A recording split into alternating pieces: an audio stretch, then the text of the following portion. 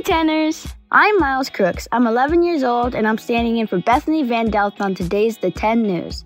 This episode is about service to our communities and to ourselves, so I'm here to help. Okay, let's get into the 10 News. 10, 9, 8, 7, 6, 5, 4, 3, 2, 1. January 18th is Martin Luther King Jr. Day, a national day of service. Correspondent Anya Schultz has more. Next Monday is a holiday to honor Dr. Martin Luther King Jr., the pastor from Georgia who became an important leader of the civil rights movement of the 1950s and 1960s. MLK Day is a special holiday because it's a day to give back. All right! MLK Day is the only federal holiday that's officially a day of service.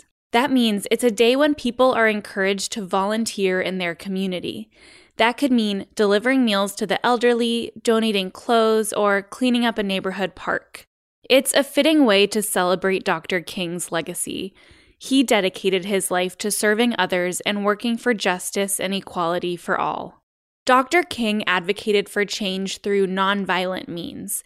That means instead of fighting with violence, he fought with his voice and his words, and with the power of people working together for a common goal. We will come to that great and glad day when men all over the world will be able to join hands, black men and white men, Jews and Gentiles, Protestants and Catholics, Hindus and Muslims, and sing in the words of the old Negro spiritual, free at last, free at last.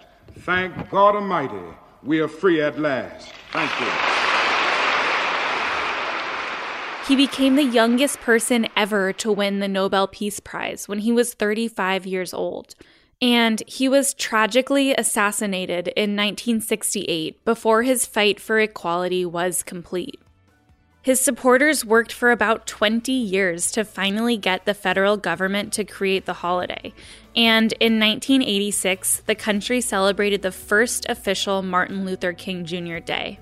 Then, in 1994, the late Representative John Lewis, also a leader in the civil rights movement, passed legislation to honor Dr. King's legacy by making MLK Day officially a day of service.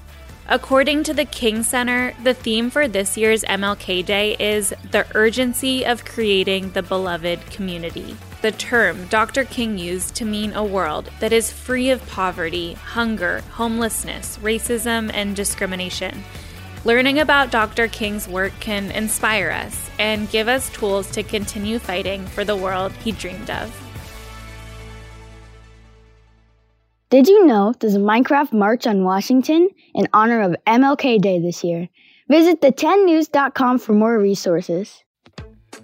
Next up is correspondent Ryan Ners, who spoke to a former NBA player about the importance of giving back.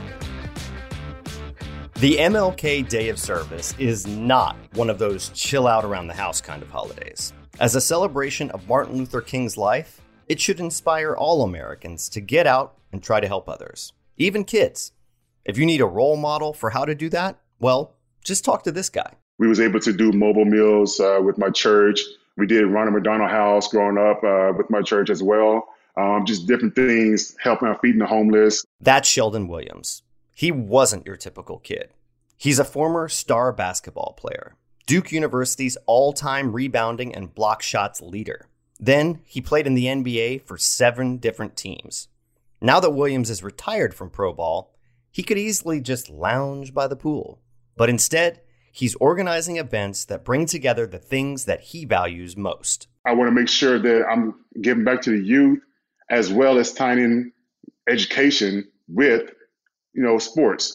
Growing up outside Oklahoma City, the sports part came early to Sheldon. His dad, Bob Williams, decided to challenge him at a young age. Once I got kind of serious about basketball, my dad did not let me play my age group. I always played 2 years older. Bob helped with the education part too. Good grades were mandatory. And when they went on road trips to basketball tournaments, Bob turned them into educational outings. We was able to stop along the way at all kinds of different national historical parks and historical, areas where he always made sure he turned things into a lesson for us. For example, like the Grand Canyon. I went to Grand Canyon at 10 years old. I'm like, it's a big hole. You know what I mean? Like, I didn't appreciate it. You know, I wish I can go back now as an adult and try to appreciate it. But, at the time, we drove 18 hours to see this. Like, this is what we are, what we're looking at. So, but, it was great. So it seemed natural that Williams would play college ball at Duke University, a program known for blending sports and academics.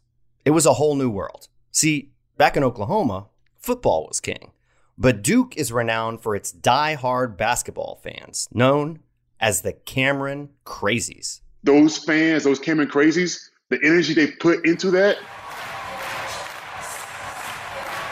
you have no choice but to feel amped up for games, no matter who you're playing. And that was one of the best feelings to play every single game in front of fans like that.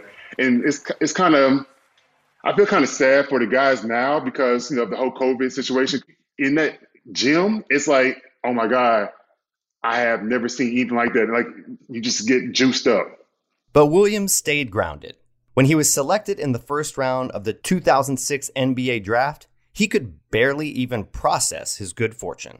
I remember thinking that this is a far-fetched dream, and now I'm actually living it. In 2010, Sheldon went to the NBA Finals with the Boston Celtics. They lost, but the team's winning mentality reminded him of his college days. From the head guy to the bottom guy, everybody's like, hey, we're coming in to win a championship. Sheldon learned from his Celtic teammates off the court as well. 15-time NBA All-Star Kevin Garnett showed him that giving back wasn't about getting publicity. I did one of his events, and he made sure there was no media allowed, no photographers allowed. Sheldon remembered Garnett's example when he decided to start the Sheldon Williams Foundation in 2019. For his first event, he went back to Oklahoma. I went back to that church, to my hometown church, to actually help the kids in my city. With the help of childhood friend and Major League Baseball star Matt Kemp, Williams launched the Life Center at the church. It includes classrooms, a kitchen, and, of course, a basketball court. I did a toy drive helping out about 100 families in the South Fulton area with the police department and the fire department, just giving out presents and make sure that these kids have some presents for Christmas and everything. Williams can relate because he has his own kid now. And just as he learned from his mother, he's trying to be a good example for his 11-year-old daughter. Recently, we saw a mother and daughter, and the daughter is probably about around the same age as her. And, we wound up giving them food. And she's like, Dad, what else can we do? My daughter is very caring, very nurturing type person. But that was the first time I kind of clicked with me, like, she really does care. And I'm not sure if it's because she saw somebody the same age as her, and it kind of, made her think about it a little bit more. But she was like, make sure, like, hey, what can we do to help these kids and these people out that are asking for food or wanting to help them like that. She's done some stuff for me back home in Oklahoma City, so she's able to do that. She knows, what I'm doing. She's on TikTok, so she follows things I put on TikTok and everything.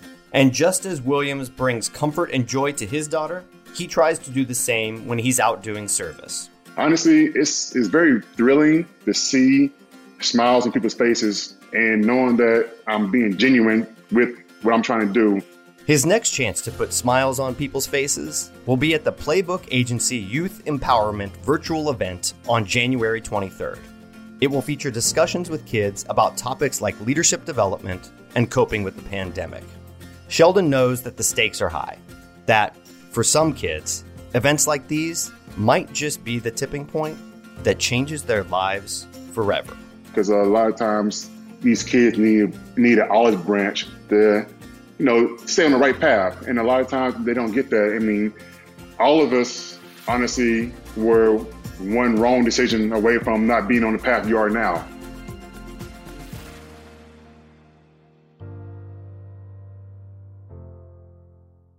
It's time for your trivia question of the day. Before Harry Potter became a worldwide phenomenon, what big challenge did author J.K. Rowling face? A. Rowling kept getting writer's block. B. Publishers kept rejecting the idea. Or C, wizards kept protesting the portrayal of their lifestyle? Did you guess it? The answer is B. J.K. Rowling's original idea for Harry Potter was rejected 12 times before she actually got it published. Isn't that crazy? Guess the moral of that story is, never stop believing in your own magic. Wingardium Leviosa! Time is up. That's the end of the 10 for today. I'll let Bethany take it from here. You can catch new episodes on Tuesdays and Thursdays. The 10 News is a co-production of Small But Mighty Media in collaboration with Next Chapter Podcasts and distributed by iHeartRadio. The 10 News writing team is led by editorial director Tracy Crooks, with contributions from Stephen Tompkins, Ryan Nurs, and Anya Schultz. The creative producer is Jenner Pasqua. Marketing is led by Jacob Bronstein, with social media and web support by Stephen Tompkins and Adam Farr. Editing and sound design by Pete Musto, under the production direction of Jeremiah Tittle. Executive producer Donald Albright and show creator Tracy Leeds Kaplan round out the team. If you have questions about the show, a story idea, or a fun fact you want to share, email us at hello@the10news.com. And don't forget to subscribe, rate, and review the 10 News on Apple Podcasts, iHeartRadio, Spotify, or wherever you listen to podcasts. I'm Bethany Van Delft, and thanks for listening to the 10 News. Now go think of how you'll give back on this year's day of service.